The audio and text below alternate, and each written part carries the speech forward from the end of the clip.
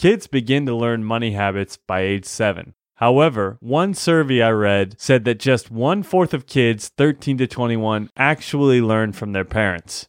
Okay, let's take a look at the disconnect. Kids can learn good money habits as early as 7. However, only 1 in 4 of those children are getting any solid financial education from their parents. That's not good. Help is on the way, as today Dave is going to help you parents out there to become better at raising your children to understand how money works. So let's get started. Good day and welcome to the Save Like Dave podcast, where we are on a mission to help you save and win with your money on almost any income level. Dave retired at 55, traveled the world, and lived abundantly, all while making well under $50,000 a year his entire career. Now it's your turn. Let's take your financial dreams to the next level. Today's episode is the part 2 of Kids and Money. Dave wants to make sure that all you parents out there are comfortable teaching your kids about money. And so Dave has more to share on today's episode. Well, thank you, Nate, and thank you, everyone, for listening to my podcast. This is part 2 of Kids and Money. It is different from the first one, but it's related to raising children that become wise with their money. Today, I want to discuss a topic that is near and dear to my heart, and that is to help people become savers and not spenders. More specifically, today I'm going to talk about how you can raise your children or others in your life to be successful financially by being more of a saver than a spender. Now, teaching your children to eat more fruits and vegetables or keeping them from wailing because they can't have that new toy at the store can be tough. Young kids are, well, they're young and they have to learn these things. Their little emotions can take over and not comprehend the why that they can't eat that candy bar or have that toy right now. Yet, we all hope and expect that those kids will be wise with their money when they become adults. We just expect them to delay gratification or make a budget and save their money. Well, you can guess where I'm going here, right? It's just not going to happen. You or someone in their life will need to put in the time to teach them the basics of personal finance if you want them to have a chance to win with money. You know, just think about it. Kids go to school for a minimum of 12 years and they learn a lot of different subjects from math to science, reading, writing, arithmetic kind of things. But as we mentioned in the other podcast, very, very few are getting a financial education, or more specifically, personal finance. Yeah, I know growing up, all my friends, when I was in high school, very few of them actually had any financial conversations with their parents. Maybe they taught them to be a good human or to eat well at the table, right, or eat healthy or go out and play, but so few of them even understood the concept of saving.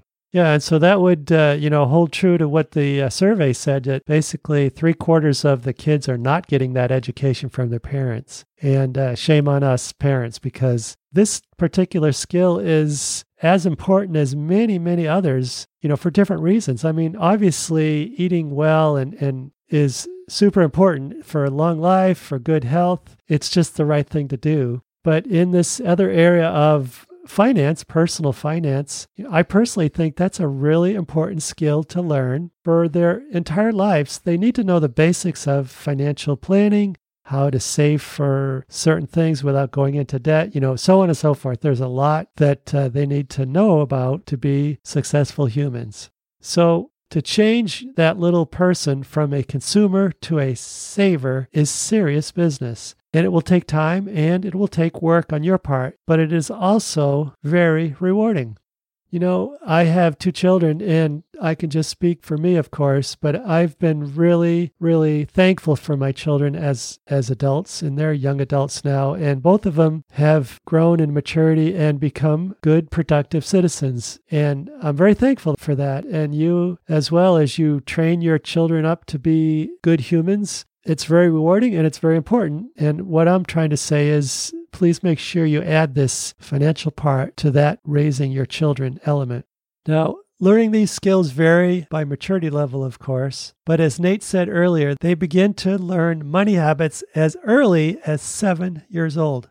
As an example, you could use when they are young is bring them along when you're grocery shopping and let them compare pricing for comparable items.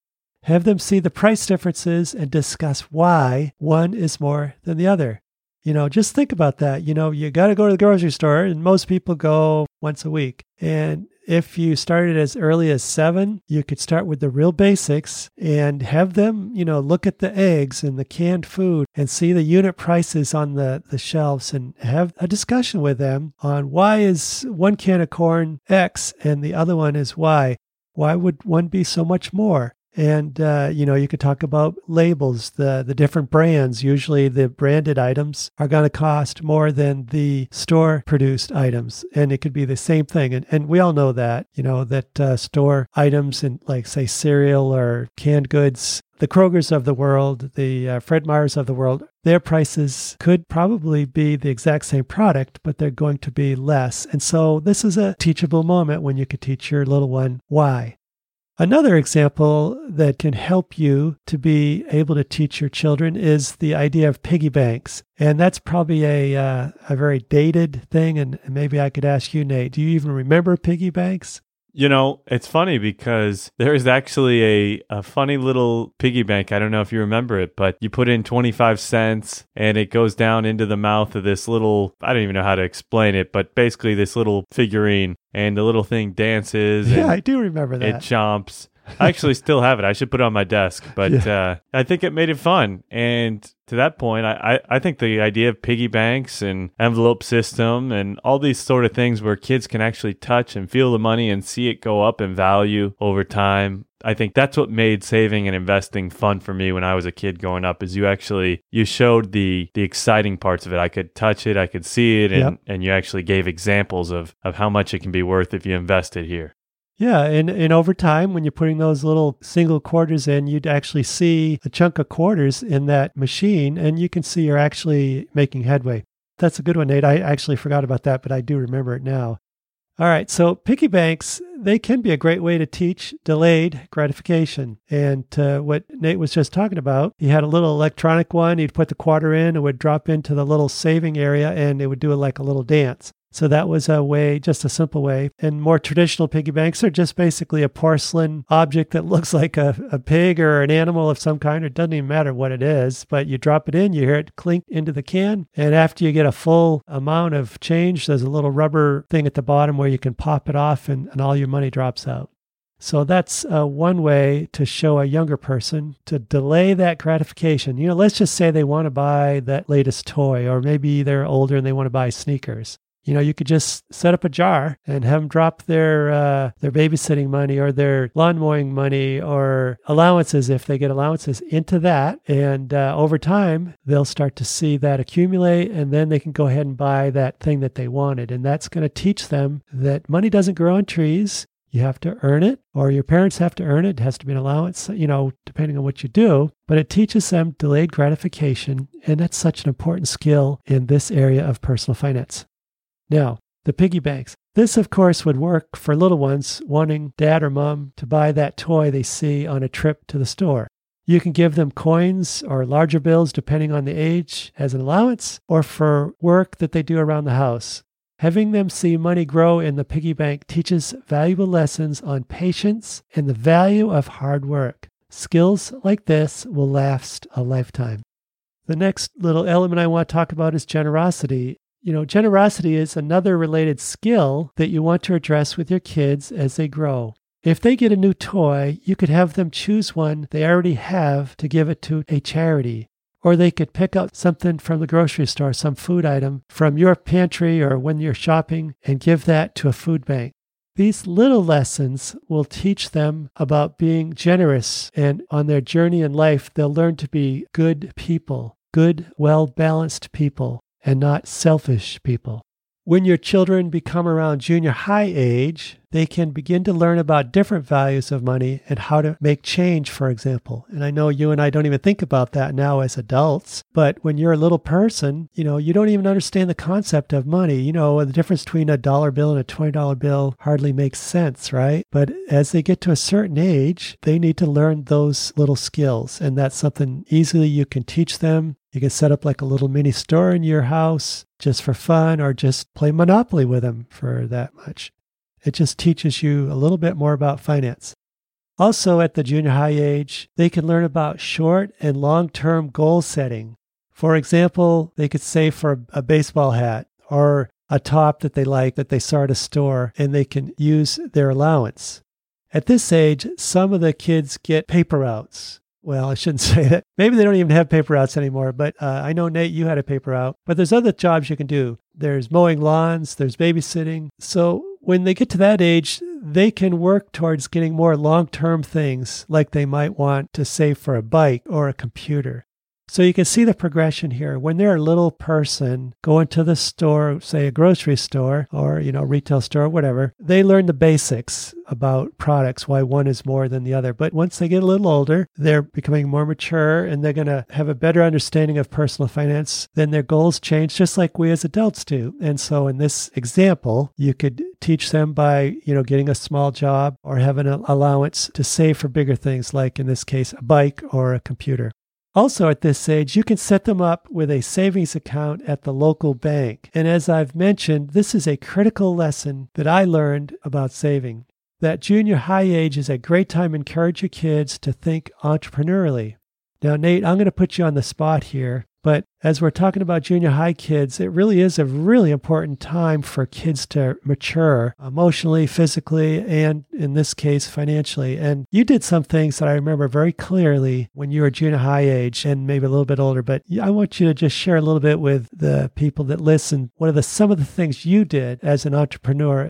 Yeah, that's a good point, and I think it all started with one other thing I think you did well as a parent is I wasn't spoiled. I wasn't just given whatever I wanted. And so you gave me kind of that desire to value things and to value the money that I did make. And so I know some of the businesses that I starting from when I was a young kid, I sold candy bars and sodas at a local garage sale, just by talking to the neighbor down the street to see if I could sell those candy bars at the garage sale, and made some money off that. I know with one of my good friends who was next door, we had a car washing business where we'd walk around the neighborhood with our wheelbarrow of supplies and just ask anyone if they needed their car washed, and made some money that way. I sold Nikes online, Air Force Ones at one time. And the last thing I can think of is I even started a game with some of my friends where I created essentially Survivor that was played in one day.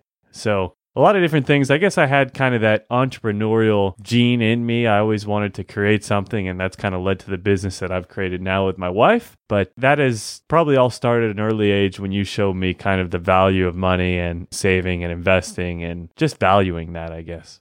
Well, thanks, Nate. And you just put a smile on my face when I thought about those days in mostly junior high area, and how you and your buddy especially, you're always out there thinking of ways to make a buck. And in the process, you learn the value of money and you learn skills, people skills. And, if your child is more introverted kind of person, things like this will teach them to how to get out in the business world, how to talk to people one-on-one, and it develops skills in them that they'll use the rest of their life. And as Nate just briefly mentioned, they have their own online business. They teach Spanish online. And that's part of Nate and his wife, Andrea's entrepreneurial spirit. And they have been very successful in figuring out a business that they could run on their own. And they have more freedom and opportunities to do other things by having that business as an online business.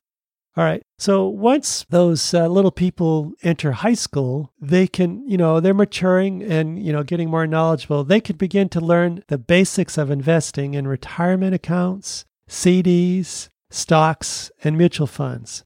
So once they have a, quote, real job, you can have them save up so that they can buy stock in the company that sells their favorite sneakers or sells their favorite fast food as examples. And I know, I remember, I don't know if you did this, Nate, but I think Kara got like one share of Disney stock. Again, she was junior high. I can't remember the circumstances. But what that does is, you could have one of your children find out what they like, what are they interested in. And let's give an example of they love Nikes like the ones that Nate sold.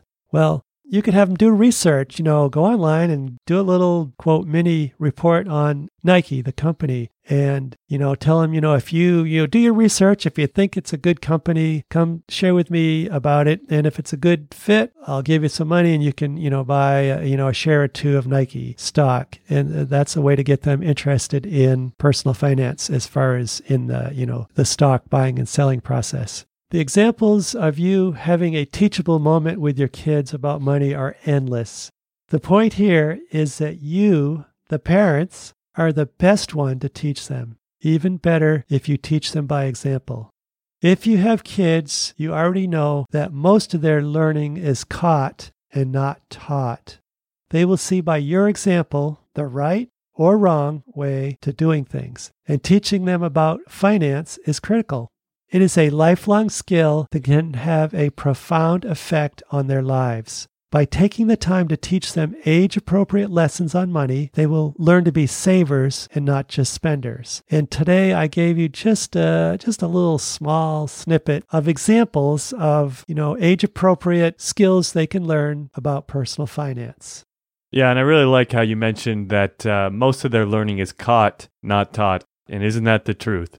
Ultimately, if you had just told me, hey, you need to save, you need to invest, you shouldn't be buying all these things, that'd be one thing. But if you went out and did it otherwise and were always buying things or had all these gifts, well, then I probably wouldn't have actually valued them as much. Yep. So a lot of that, it comes down to you actually live that out as far as saving and investing as well. So you as a parent, if you're a parent listening, that's a good reminder as well that your kids, obviously, as you know, if you have young kids at any age, you see that they naturally just start doing whatever you do or say the things that you say. Yeah. Boy, that is so true. We have 3 grandchildren, 2 3-year-olds and a 7-month-old. And we go over and visit my daughter and her children. And the little 3-year-olds are old enough now to basically have a little conversation with you. And they'll verbatim say what their mother or father said. And you just absolutely know a 6-word sentence that their mom or dad told them because they repeat it right back.